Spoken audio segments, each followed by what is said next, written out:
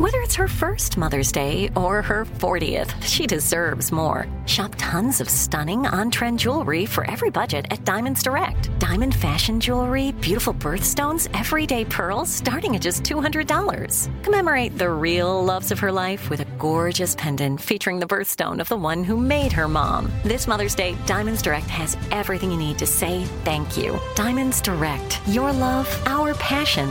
Online at diamondsdirect.com. Imagine you're a fly on the wall at a dinner between the Mafia, the CIA, and the KGB. That's where my new podcast begins. This is Neil Strauss, host of To Live and Die in LA, and I wanted to quickly tell you about an intense new series about a dangerous spy taught to seduce men for their secrets and sometimes their lives. From Tenderfoot TV, this is To Die For. To Die For is available now. Listen for free on the iHeartRadio app, Apple Podcasts, or wherever you get your podcasts. It's Thursday, November 24th. I'm Oscar Ramirez in Los Angeles, and this is The Daily Dive.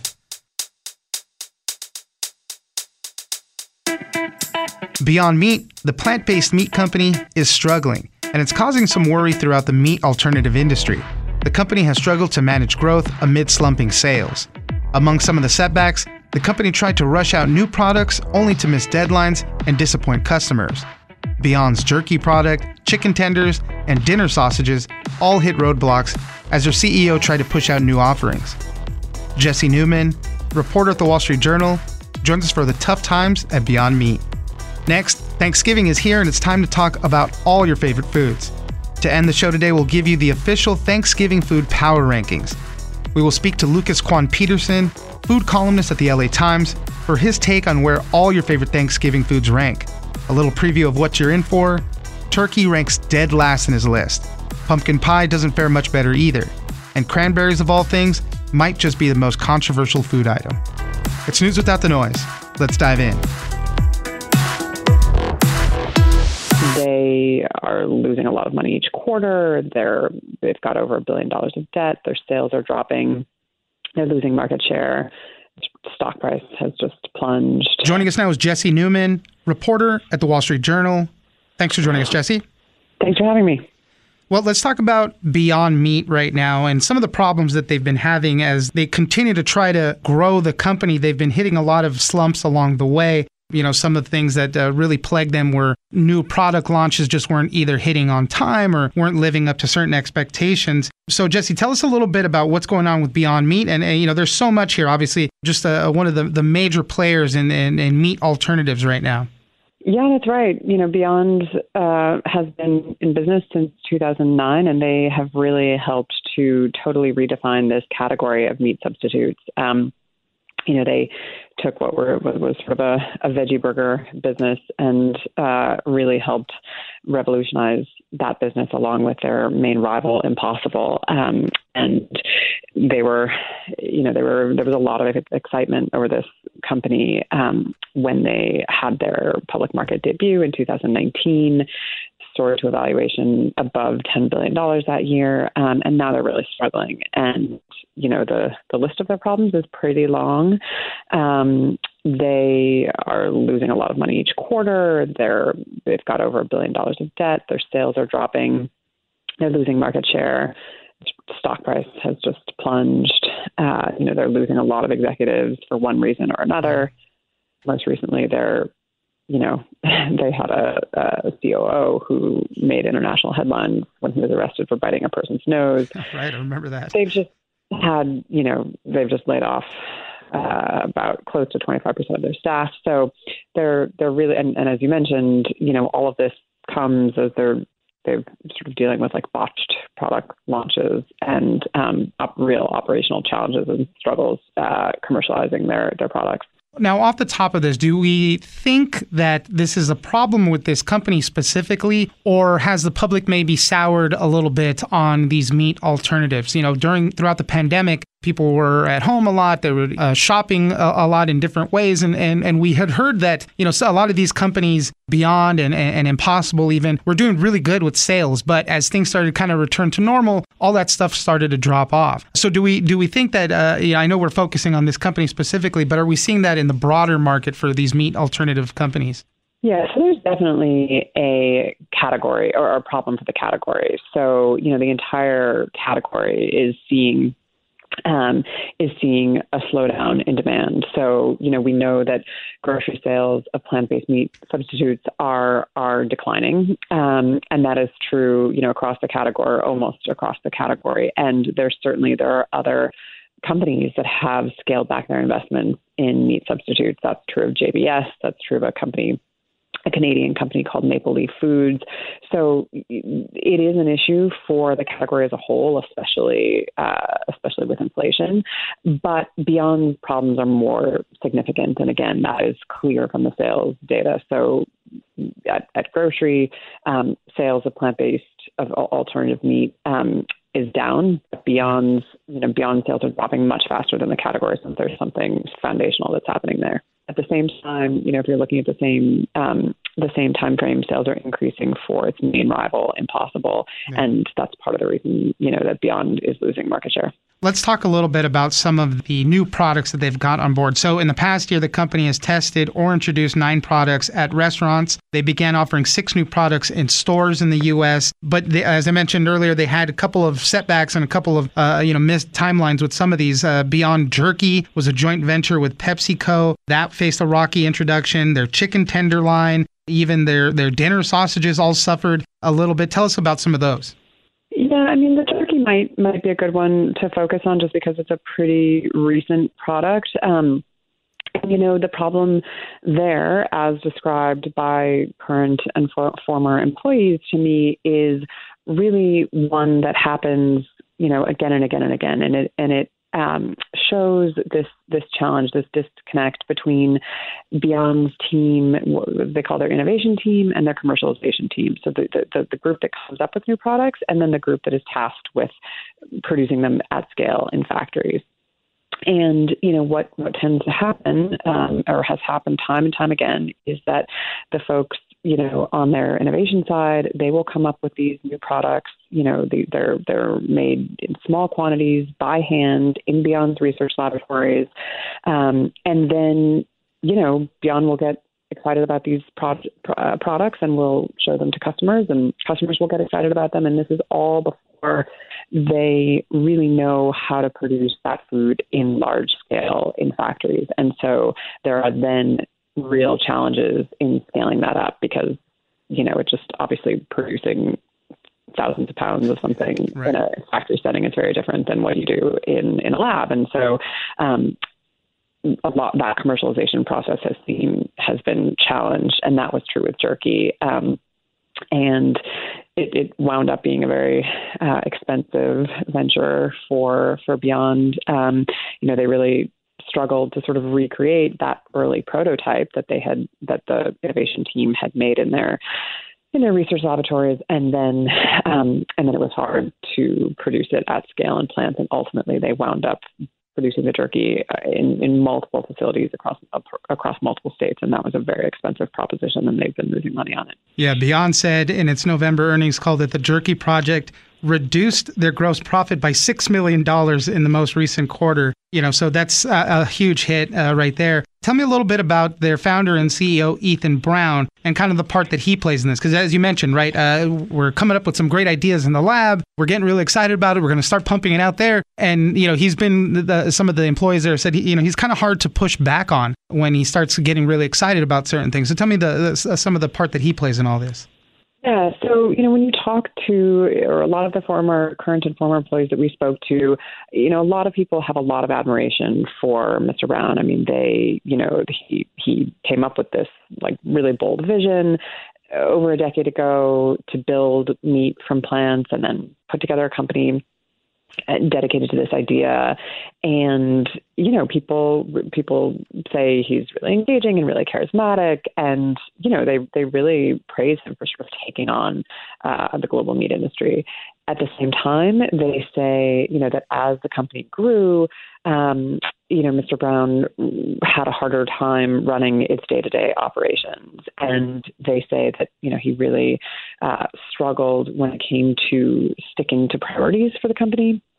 and that he, tended to switch gears frequently and sort of reroute the efforts of his teams, and that could be, a very challenging environment. And many of them described him as someone who, was difficult to push back on and, didn't want to hear anything contrary. I should say that Beyond strongly disagrees with this characterization.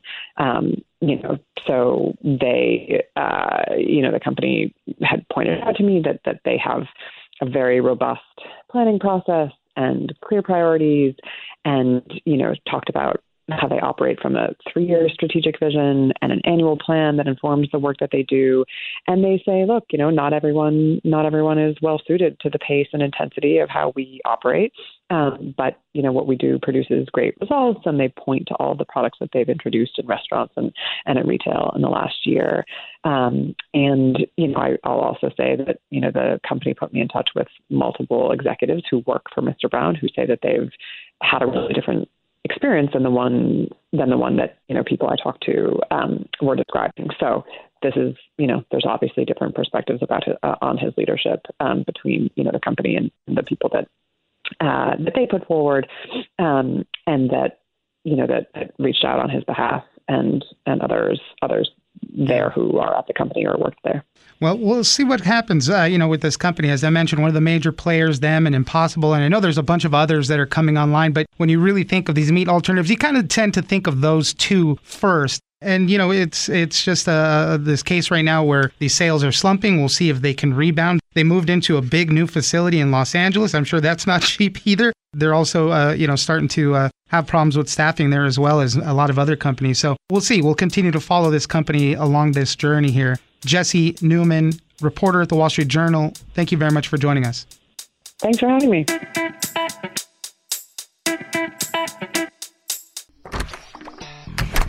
Hey guys, I'm home. Everyone knows that it's Dad's job to be a bit of a joker. Sorry I'm late, everyone. There was an accident at the factory. Monty fell into the upholstery machine. Don't worry though, he's fully recovered. Good one, Dad. Did you get the pizza for dinner? So he likes to keep everyone happy with some dad jokes. Yep, right here. I had a coupon, and it saved me a lot of dough. Well, the truth is, Dad is just a fun guy. Hey, I'm not a mushroom. Please stop. Where does he get these stupid jokes from? He listens to the Daily Dad Jokes podcast. Oh, great. More dad jokes for me. We've delivered over 15,000 jokes to over 3 million listeners, and man, the postage fees are killing us. Listen to the Daily Dad Jokes podcast every day on the iHeartRadio app, Apple Podcasts, or wherever you get your podcasts.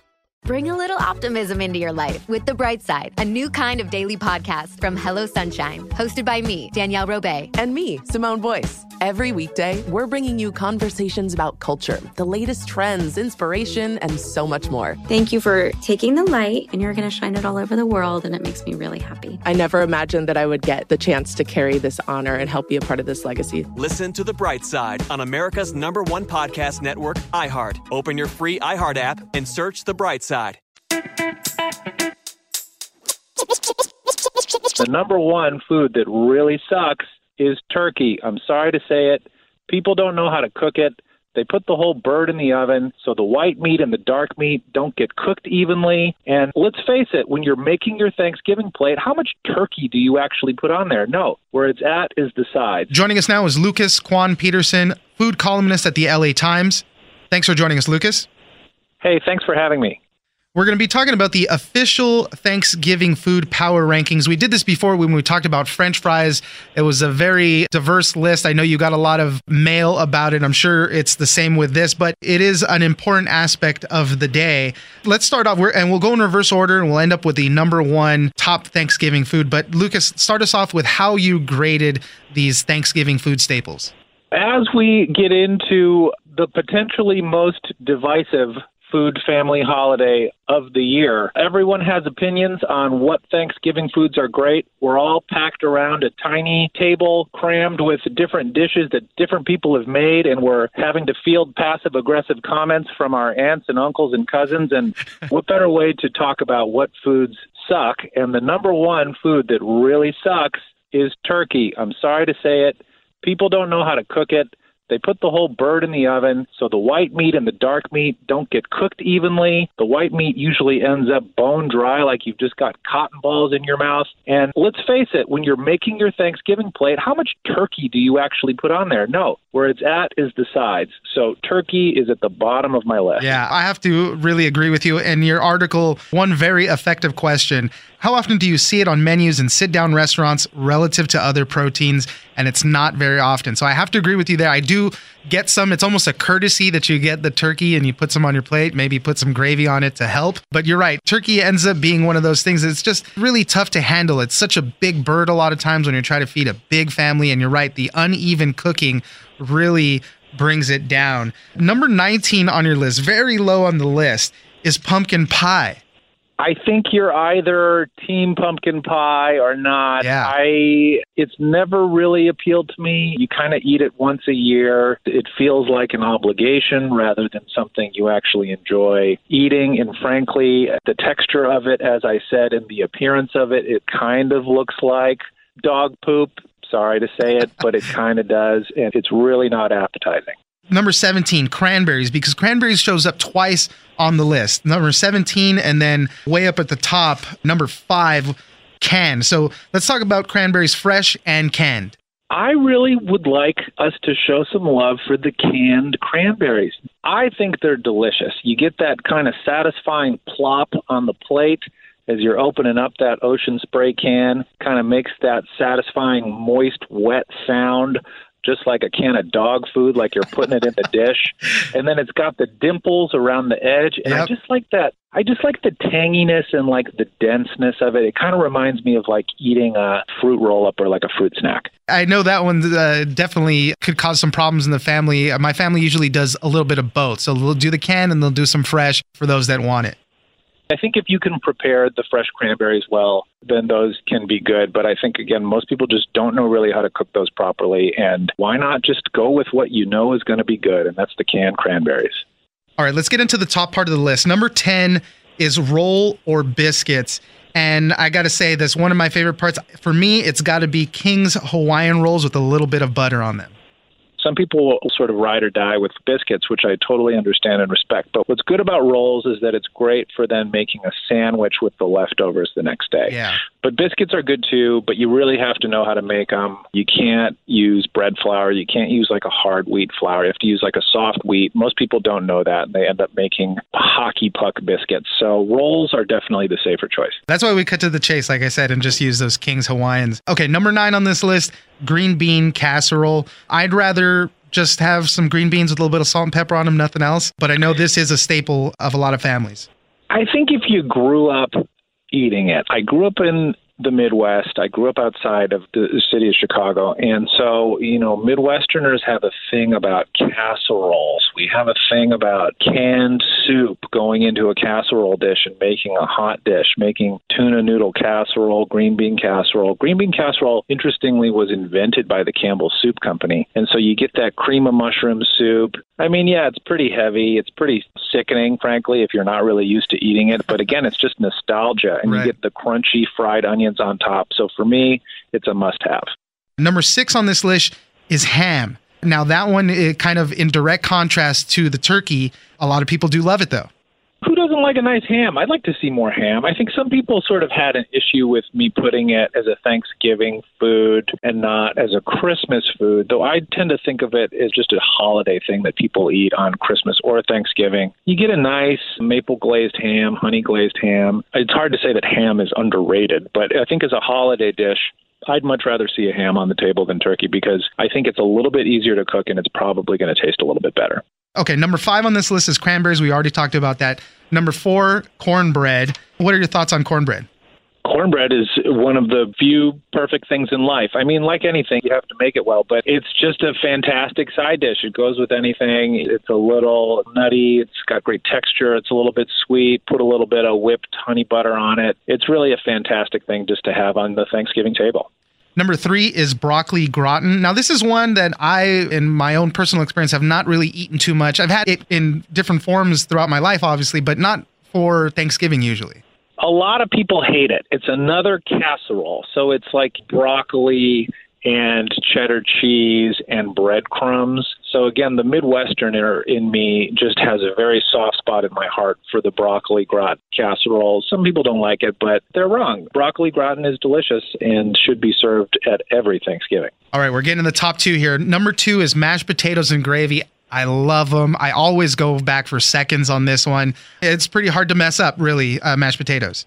Could you imagine going to Thanksgiving dinner and there's no mashed potatoes and gravy? You would turn around and you would walk out the door. Everyone loves potatoes. People have different techniques. You can do skin on. You can do no skin. I prefer no skin. But I think there's never really a problem with mashed potatoes. And then the great thing about the gravy, no matter how you make the gravy, if you like to do it with the giblets, no matter how you like to make it, you pour that gravy over your entire plate.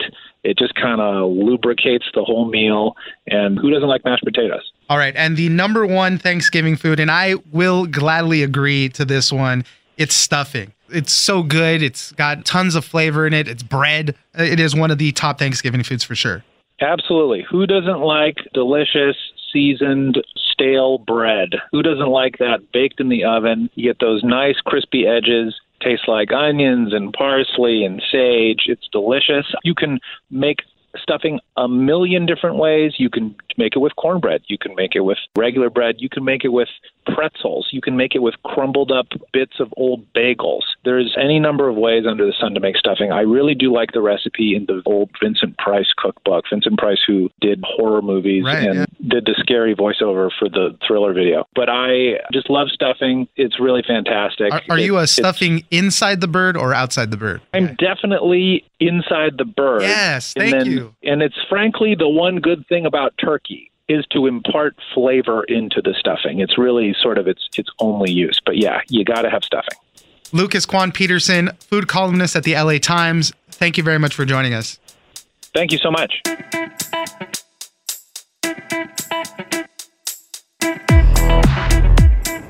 That's it for today. Join us on social media at Daily Dive Pod on both Twitter and Instagram. Leave us a comment, give us a rating, and tell us the stories that you're interested in. Follow us on iHeartRadio or subscribe wherever you get your podcasts. This episode of The Daily Dive is produced by Victor Wright and engineered by Tony Sorrentino. I'm Oscar Ramirez, and this was your Daily Dive.